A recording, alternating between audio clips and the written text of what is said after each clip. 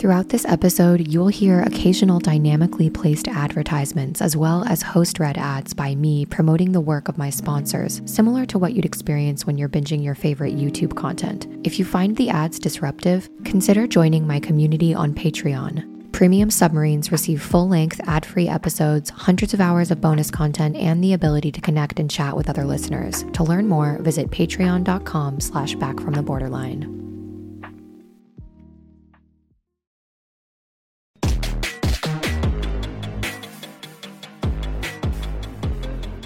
Hello, my beautiful podcast listeners.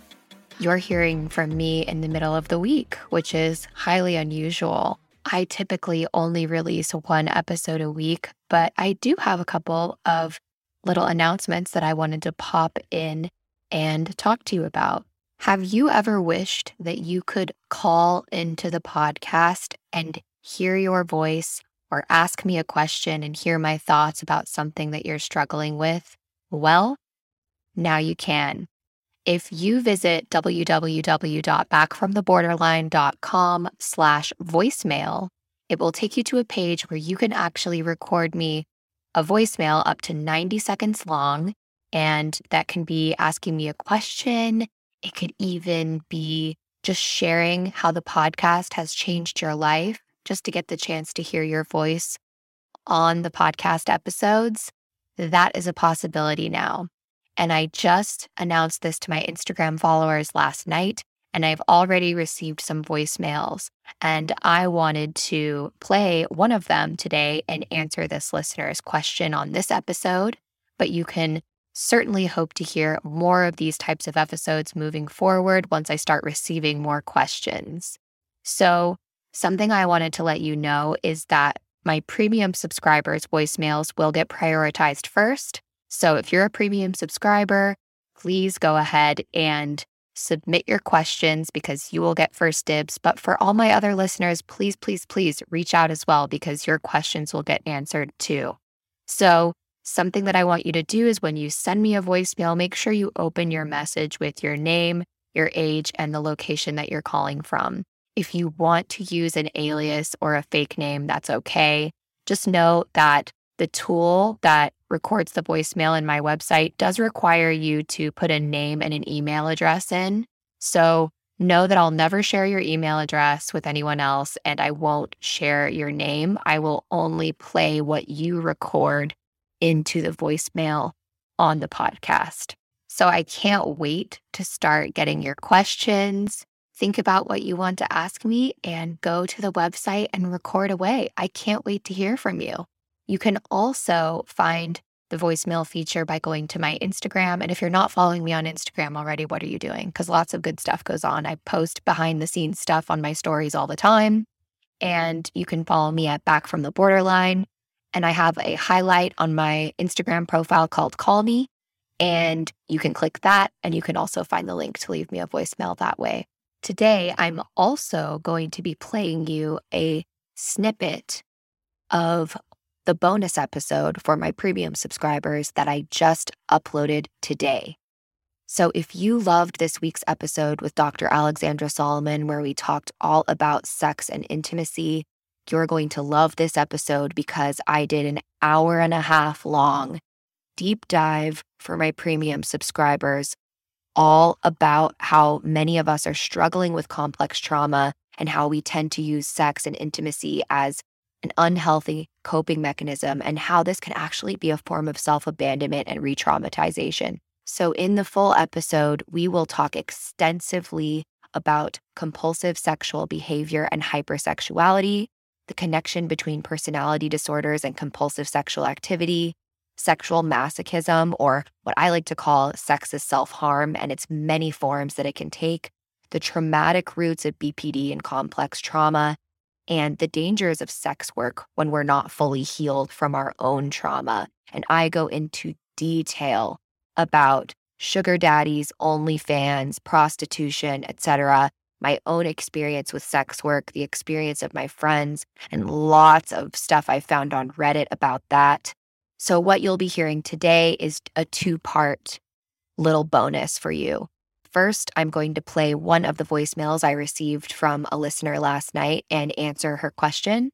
And then I'm going to be finishing this off with a sneak peek of that bonus episode that's available for my premium subscribers. So I hope you enjoy this little midweek treat. I will be back on Monday with a normal free episode for all of you, but my premium subscribers are growing. I can't believe how many of you signed up for premium subscriptions, and I just launched this last week. So I want to give a huge shout out to those subscribers.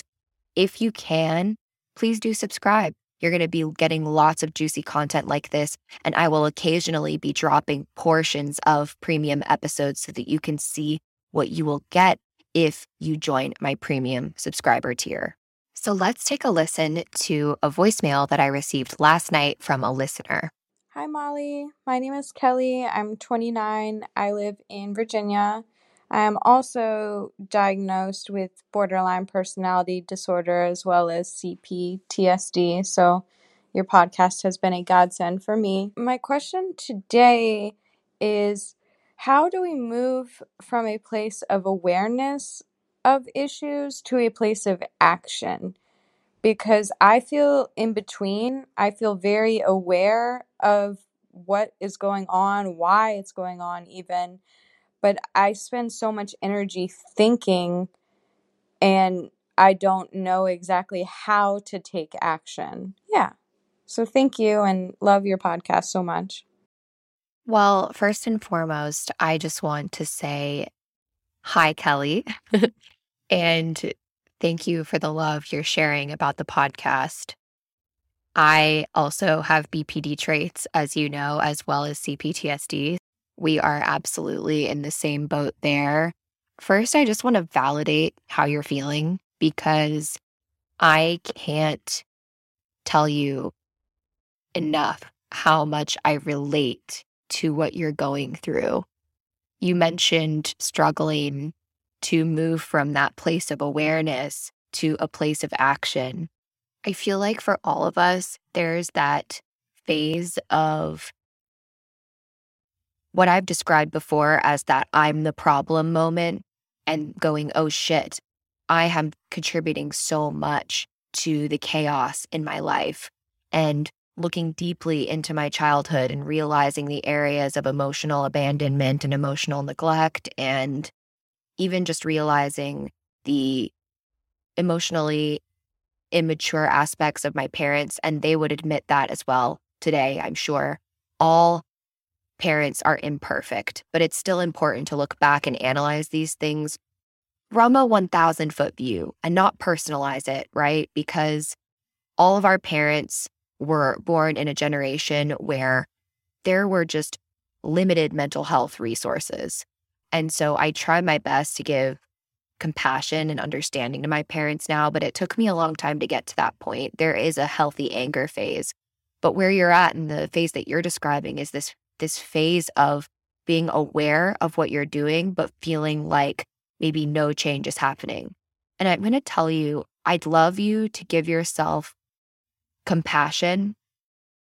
It can be so easy to be a really rigid taskmaster on ourselves in this quote unquote recovery journey. We always want the results, quote unquote, I'm going to say quote unquote a million times. We want the results to be faster. We have this finish line we feel like we need to get to. But I want you to slow down and congratulate yourself for even the monumental step that you've taken of even being aware. And that is, I would say, more than half the battle. Most people, even people who would just probably, the field of psychiatry would consider neurotypical, and people that never end up in a therapist's office, so many people never even get to the stage of awareness of their coping mechanisms, the ways they numb themselves emotionally. They just move through the matrix of life and don't address anything and just adhere to societal norms and continue to think that other people in the world is a problem, and they don't do any of that inner work. So I want to just give you such a huge shout out for what you've already achieved. It's so important that you give yourself that credit. Now, I can say though, right, it's just as important to take a beat and realize that being aware is in fact only half of the battle too. And so I made a post on Instagram last night, and your question is like perfect timing with this Instagram post. And I want to read you the Instagram post. If you follow me, you may have already seen it, but it reflects this perfectly. So I put on Instagram, hard to swallow pill. Your addiction to doom scrolling mental health IG content might just be another avoidance tactic you're using to help you justify not making a genuine effort to change your thoughts and psychological defenses. Big oof, I know. I'm calling myself out here too. You're not alone. It can be so easy to get caught up saving Instagram carousels offering quick fixes like 10 ways to stop X, 5 signs you're with a toxic partner, 4 reasons you might be experiencing insert symptom here. While content like this can be incredibly helpful and certainly serves its purpose, there's no substitution for deep inner work. Eventually, you have to dive beneath the surface, and quite frankly, not many people do. Each of us must bravely look at the patterns, thoughts, behaviors, reactions, and psychological defenses we're repeating in our lives that might be contributing to our own discomfort. This is not to negate the very real presence of systemic issues and generational trauma that impact some of the most vulnerable among us. These must be taken seriously and addressed too. However, if we neglect to look within and begin the hero's journey and inner alchemy that the human experience demands of us, we're committing the most egregious act of self-abandonment imaginable. Why I'm sharing this post with you is because I don't know and I can only speculate, but maybe you're like me in the fact that you were overwhelming yourself with psychological research and what I like to call the BPD 123 posts on Instagram, where it's like 5 signs you have BPD, 5 reasons you might be this. These kinds of posts, when we overload ourselves with information, we forget to just sort of start baking this stuff into our everyday life. So to answer your question and how we can take it from a place of awareness to action, which is what you asked, is what are you doing in your everyday life when you feel triggered, or when I feel like what I describe as the BPD or CPTSD veil goes across my eyes, like all of a sudden I just feel not okay. Are you just numbing out and forgetting that, or are you stopping what you're doing, sitting with yourself and really saying, what's coming up for me right now? Am I really unsafe? My nervous system is telling me that I'm not safe right now, but I am safe. Are you actively reparenting yourself, self-soothing yourself in the day? Think about yourself as a little traumatized child and treat yourself accordingly. I know that might sound nuts, but if you go from this rigid taskmaster of being like, how do I actually put this into practice? I'm not recovering well enough. I'm not doing this well enough. If you are a recovering perfectionist and people pleaser like me, switch that narrative around and start treating yourself like the traumatized inner child that you really are. If you are feeling emotionally overwhelmed, turn off all the stimuli around you if you can. Get into a quiet place and say, I'm feeling really nervous right now. Name the feelings. Say, my heart is beating fast. My shoulders are hunched. My throat is dry. I feel like I want to yell at someone. Name these things to yourself and then say, I'm safe. I'm no longer in danger anymore. I am my own divine parent and I am okay in this moment. And give yourself that self-soothing. Now, another thing that helped me go from a place of awareness to a place of action actually is realizing that for me, spiritual content and spirituality have actually been 10 times more healing than mental health-based content. And I've talked about this ad nauseum in the podcast before, but I felt similarly to you where I was like, okay, I know that I'm fucked up. I know that I'm traumatized. I know that I have BPD traits. I have all these symptoms. Now what? And spiritual content is healing me 10 times more than psychological content, because I feel like all that I got from, BPD research and CPTSD research, it only got me to the point of realizing, okay, there's an issue and the issue is with me and the issue developed in these areas of my life. But I really got to the place where I was like you, where I'm like, okay, now what? Spirituality was the key for me. And I dove into philosophers like Rumi. I highly recommend looking at Rumi, people like Eckhart Tolle, people like Byron Katie, Carolyn Miss. Find the spiritual teachers and leaders that can speak to your soul. For me, when I was in the position that you were in, I was deprived of spiritual thought and belief. I dove into the tarot. I dove into the hero's journey. Google the hero's journey and start reading up on that. Read about the major arcana tarot cards and the hero's journey in that aspect. As I've said in previous episodes before, I do not believe that the tarot predicts the future. I believe that reading about it, I believe in the healing nature of symbolism and archetypes. And that brings me to another aspect. Carl Jung and his work and reading about the archetypal nature of humans, that whole area of psychology, that stuff was healing for me. Because then I started to just transform the way that I looked at myself and looked at others and just the entire experience of being human. And rather than being where you might be at now, where I was sitting there being like, okay, now what? Now what do I do? How do I structure my day so that I'm not a hot mess anymore? Reading about this stuff, nourishing myself spiritually in this way is almost creating a natural healing within me that is just making me a more centered and grounded person. I just don't feel as triggered by things as I used to. And I had to get passionate about it. It's something that you have to bake into your everyday life. Now, another really helpful exercise is sitting down and deciding, what are your values? Do you know what your core values are? What are your morals? And just Google core values and how to decide your core values. So many of us that struggle with sense of self and identity, we never had parents growing up that talked to us about core values and morals. So sit down and decide, what are your core values? Some of mine, I've talked about on the podcast: honesty, integrity. I struggled for a really long time with honesty. I was not a very honest person.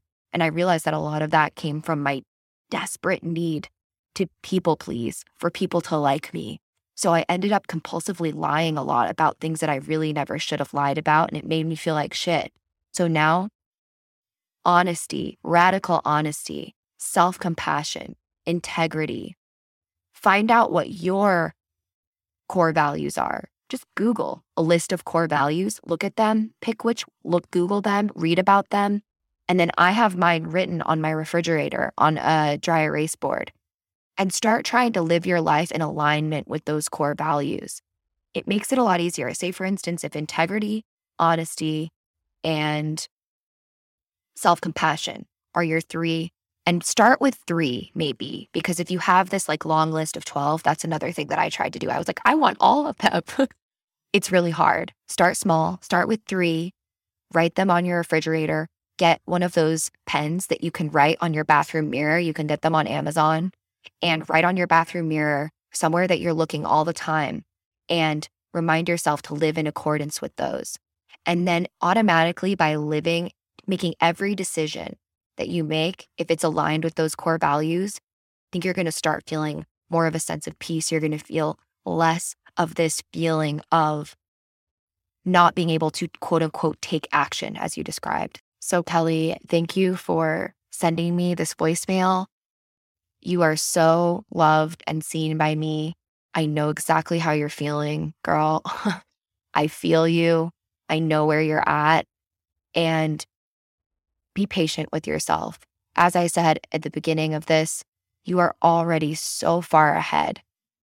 The fact that you're aware of these things is such an accomplishment. So I hope that answering this question for you today gives you some food for thought. If you follow me on Instagram, DM me and let me know if this answer was helpful for you. And for those of you listening, go to backfromtheborderline.com/voicemail if you would like to hear your voice played on the podcast and to hear me answer your question. What you're about to hear next, as I mentioned before, is a snippet of this week's episode for my premium subscribers. So without further ado, I'm going to fade in to a portion of this episode, and then it is going to fade out at a time when you are probably like, oh shit, I want to hear more. Just remember that this is how I'm going to grow and scale my business as a content creator. I'm offering you a little bit of a snippet so that you can see the incredible value that I'm giving my premium subscribers. And if you choose to take advantage of that, you can go to backfromtheborderline.com and join that way. But if you want to continue listening without subscribing, I will keep uploading full and complete episodes each week. This is just a bonus that you get. So enjoy the little snippet of this week's premium subscriber episode, all about sex. Now, research in the past has actually linked both impulsivity and abandonment to what they call sexually risky behaviors. The clinical and diagnostic criteria for BPD inherently states that people that suffer with BPD and meet criteria for it as being what the research calls attachment-seeking individuals. And as those of us that struggle with BPD traits or emotion dysregulation or complex trauma, we have higher levels of impulsivity and feelings of abandonment, which means we're automatically more likely to engage in attachment-seeking behavior and engage in what researchers actually call something called survival sex. And survival sex is defined as the exchange of sex for money, goods, housing, or other material items needed to remain personally and socially viable.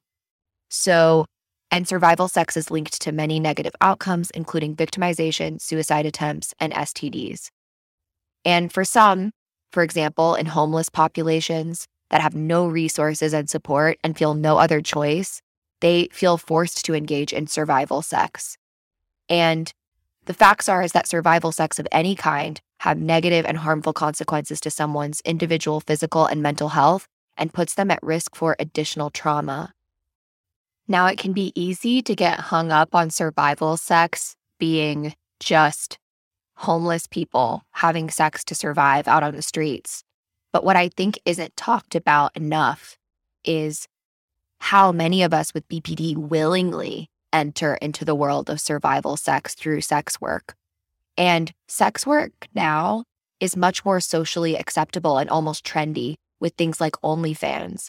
And as you heard me briefly mention in my episode with Dr. Solomon, my experience with being a sugar baby and working in poker rooms in LA. And I'll tell you, I dabbled in sex work and it was a dark, dark time in my life. I have friends who have worked in strip clubs, either as hostesses or strippers themselves. And unless you have done significant inner work and you have healed much of your own trauma, you cannot practice sex work healthily. I want to make that very clear. If you are listening to this and you have an OnlyFans account and you think that that's going to be a way that you can make money before you've healed your own trauma and have a deep understanding of your own defense mechanisms, ways of numbing, you are sorely mistaken, my friend. And I wish I would have had someone warn me. So I'm stepping in here to warn you because you deserve to hear all sides, not just the glittery version you see splashed all over Instagram. There are so many sex workers who make this look glamorous. I have friends that do. And then I talk to them and I hear about how they want to kill themselves or how they can't even look at guys in the same way anymore. Because when you are in this environment, when you're working in strip clubs, when you have an OnlyFans account, when you are doing sex work of any kind, you see the dark, dark side of human beings. And it's really hard to recover healthily from trauma and find deep and meaningful connections when you are in this world. And I go back to this definition of survival sex. And that definition is the exchange of sex for money, goods, housing, or other material items needed to remain personally and socially viable.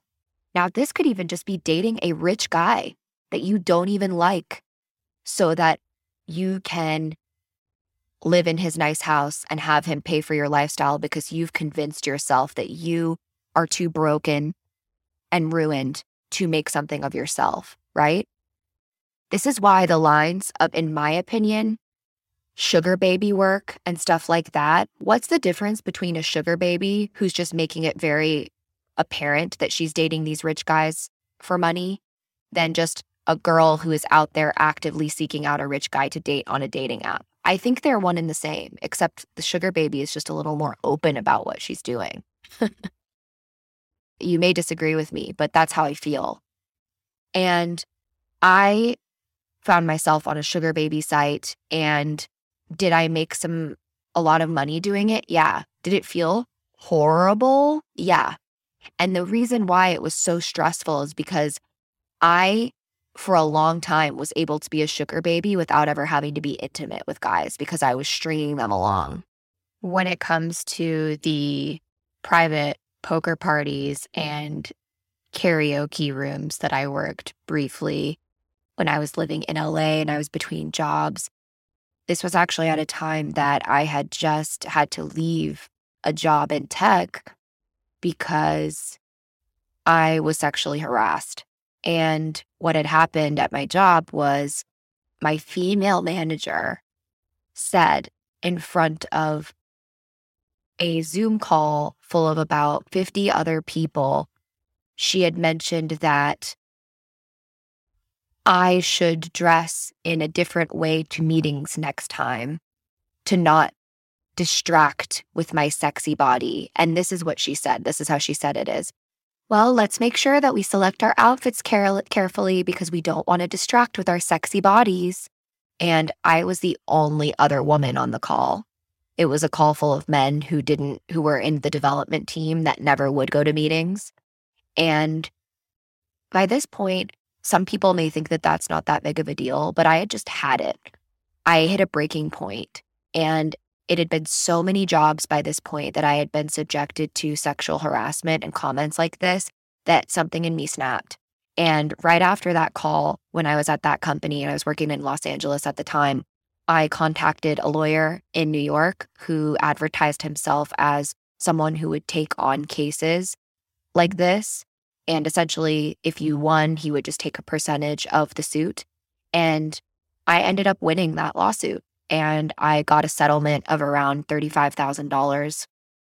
And I wish that I could say that I had been responsible with that money, but I was not. I was a traumatized person. And I ended up blowing a lot of that money. And then I ended up finding myself not wanting to go back into traditional work. So what did I do? I became a sugar baby, and I was working these like poker rooms. And some girls that I knew in LA said, if you work these private poker parties, where I could name some celebrities that I saw at these poker parties, but I don't want to get myself into any trouble. But you could make a lot of money at these parties, and you'd make it in tips. And essentially you were just a cocktail waitress. You just brought the guys drinks while they were playing poker, and you were eye candy. It's so degrading now that I think back on it. But I hated my time doing that so much because the way I was spoken to, the way I was looked at, the way I was touched was so disgusting. It makes me shiver to think. And this kind of stuff is happening all the time. Women are even sex trafficked at these kinds of parties. And I ended up leaving that work. I remember one night I just left in the middle of a poker party, and the woman who kind of like, there was this like really strict Eastern European woman who was like managing the cash. She's like, if you leave, you're not getting paid shit. And I said, that's fine. I don't want to get paid. She's like, you'll never work in this circuit again. And I said, that's also fine. So I wanted to talk a little bit about my own involvement in this area and why I found myself there before I start talking about all of the problems with this kind of sex work. Because I'm not talking about this from a moral high ground. I'm not saying like, you should never do this. I've never done it, because there are a lot of women or other people out there that judge sex workers and they've never actually done it themselves. And I think that unless you haven't done it yourself, you're in no place to judge. And I'm not judging either. I'm talking about real talk. me to you, to my listener, about some of the problems with this survival sex that I'm describing now, that isn't just being homeless on the street and feeling like you have to sleep with other people to survive. This is survival sex that is trendy. And right now, that happens to be OnlyFans. That's the main thing. When I was doing this, OnlyFans wasn't even a thing yet. It was just sugar baby websites. I think this was probably back in like 2015 or something that I was doing this, 2016. And now we're in a whole new ball game with the virtual ways that we can do sex work. Part of me also feels like we've tricked ourselves into believing that because we're doing it from the comfort of our own homes, that it's safer. And I'm here to tell you that it's not. Sure, it's safer than me actually physically going to someone's house or meeting someone in person, but it's not psychologically safer. So I'm going to go through and talk about 5 problems that I think come up for me when it comes to this trendy survival sex that a lot of us are engaging in via things like OnlyFans. So the first problem is we like to think of ourselves as business owners and entrepreneurs when we're dabbling in sex work. But the reality is that if you are, especially a woman listening to this, our body is a depreciating asset. And what that means is that over time, our value in this sex work space is going to decrease over time. It's fucked up, but it's true. And why? Because new people are joining these platforms like OnlyFans every single day, making us feel like we have to compete to improve our product, which is our body, right? And then that brings a whole nother aspect into thinking of your body as a product, which is incredibly unhealthy. So thinking about always having to improve your product is fine if you're in something like a business of making candles, right? How can I make better candles so that I can compete in the candle industry? But when the product is you, this can get really psychologically dangerous really, really fast. So what does this look like? We start investing in injections, surgeries, like me. I got breast augmentations. I was getting injections into my lips that made me look super crazy. But I lost sight of reality. And soon you're investing more than you're actually making. Getting your nails done, getting tan, buying new outfits so that you always look different on screen, getting injections, getting surgeries. And this improvement of your quote unquote product, your body, is a full-time job. It can put you in debt. And you have no time to dedicate to real self-improvement and inner work. And I'm speaking from experience. So the second problem is that the dark side of this business is very, very dark. You think that if you're going into OnlyFans, you're going to be selling videos and a few pictures, or maybe going out to dinner with a rich guy who will pay for your time. But that's not the reality of how most people on these sites make their money. OnlyFans girls make money in their DMs. They do things like selling their underwear, selling personal videos, meeting guys. The guys that are on OnlyFans specifically, they are not just going to be satisfied with pictures. That's just an entry point. That's what you don't hear spoken about. My friend who does OnlyFans, she has guys DMing her to actually pay her to send them videos of her farting on camera. It's like some guys actually want to pay to humiliate you, right? And not only that, eventually it always gets to the point where they want you to fly out to meet them in person. It will come to that. This will eventually lead to sex or something else if you allow this to happen. And if you see someone claiming to live an ultra luxurious lifestyle off of OnlyFans, they are almost 100% going far and above just posting pictures and videos to maintain that lifestyle. And for anyone, but especially when you have BPD, that lifestyle can be psychologically and often physically dangerous. So at this point, you are living a luxurious lifestyle. You probably have nice bags, nice cars, this expensive apartment, and now you have to maintain those expenses and more expensive lifestyle. So this is how the deeper you become involved, the more you have to give up of yourself, the more you have to give away. And then it becomes a game of how far are you going to go to maintain that lifestyle, the upkeep. There are huge stakes at play. And you don't realize how that feels until you feel like you're having to do it to make rent. You're doing something that goes against your authentic self. It is self-abandonment. And trust me, you feel it. It makes an impact on your psyche.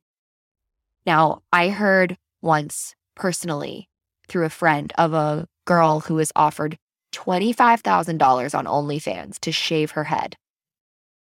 You hear me? So if a man can offer her $25,000 to shave her head, what do you think he'd offer her to fly out to his condo in Miami? Right? And how can you say no to that? The deeper you get, the riskier it gets. Now, problem number 3 is the psychological impact. Imagine what this kind of stuff does to your psyche. The dopamine hits that you're getting when you're getting $20,000 to fly out to San Francisco or Miami or New York, it's out of control. Likes, DMs, $25,000 here, $10,000 there. What does that do? It drives home to us that relationships are transactional. It gets us addicted to this type of validation, the wrong kind of validation. It makes it very difficult to transition back into a normal, healthy relationship. It makes you feel disconnected. All right, everyone. That's it. We're going to fade out at this point.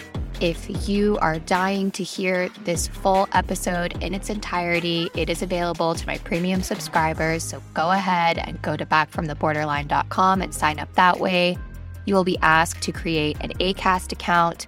And then once you subscribe, you will be able to unlock my premium private RSS feed, where you will be alerted every time I upload bonus content. There's already about 3.5 hours of bonus content in there now, including the rest of the episode that you just heard today. So don't forget to subscribe, and also make sure that you go to backfromtheborderline.com/voicemail and leave me a voicemail. I want to hear from you. Let's go. I'd love to answer more of your questions. All right. Have an amazing week.